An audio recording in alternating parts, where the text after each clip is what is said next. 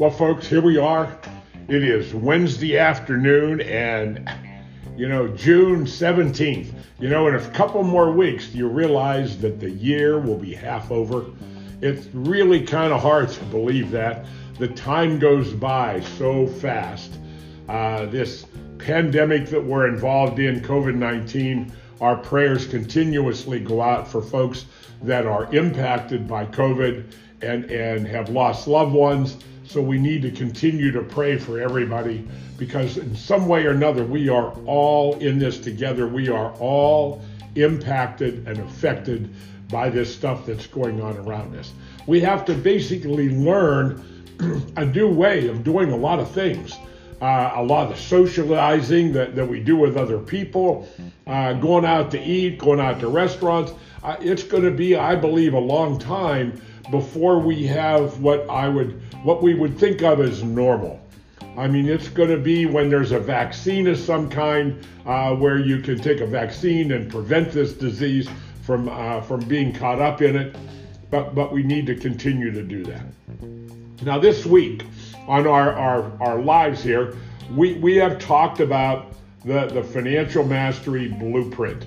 And it is so important to understand the pieces of this. Monday we talked about saving enough money, and it's a process. You can't turn it on tomorrow and immediately save 20% of your gross annual income. I don't think that's possible for a lot of people. There may be a few, but I don't think it's possible for a lot of people. Now, some people may be putting maximum into their 401k plan at work, and that would encompass maybe 15 to 20% of their gross annual income. And if that is the case, I'm going to ask you to rethink what you're doing, because you really shouldn't be putting any more money into that plan than the match you're getting. Because the question is still the same. Are taxes in the future going to be higher, the same, or lower than they are today? And you know what?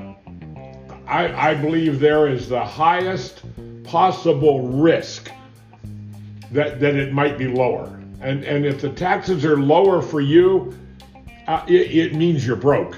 You didn't save money. You didn't get yourself to the point where you've actually been able to recreate your lifestyle income in retirement. Because think about it. Isn't our dream and goal to go slide into retirement and maintain our lifestyle?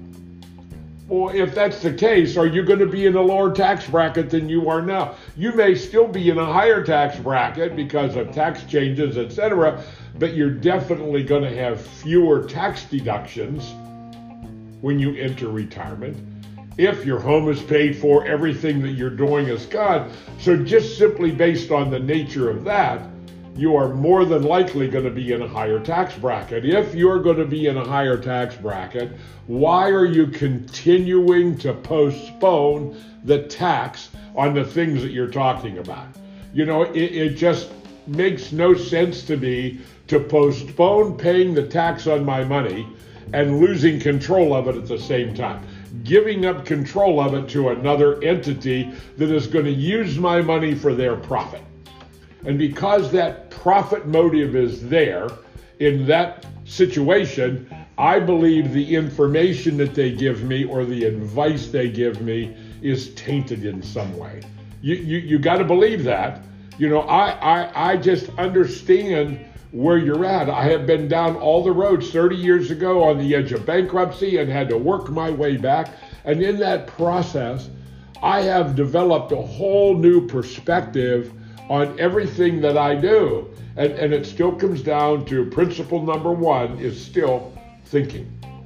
Because how you think determines your perception of things, and it also changes your perspective of things. So there's a new word, couple of new words today because of thinking. Thinking determines everything in your future. And if we're not adding new information, new information to our mind, then the thinking is going to become stinking thinking. It's not going to change. You have to constantly educate yourself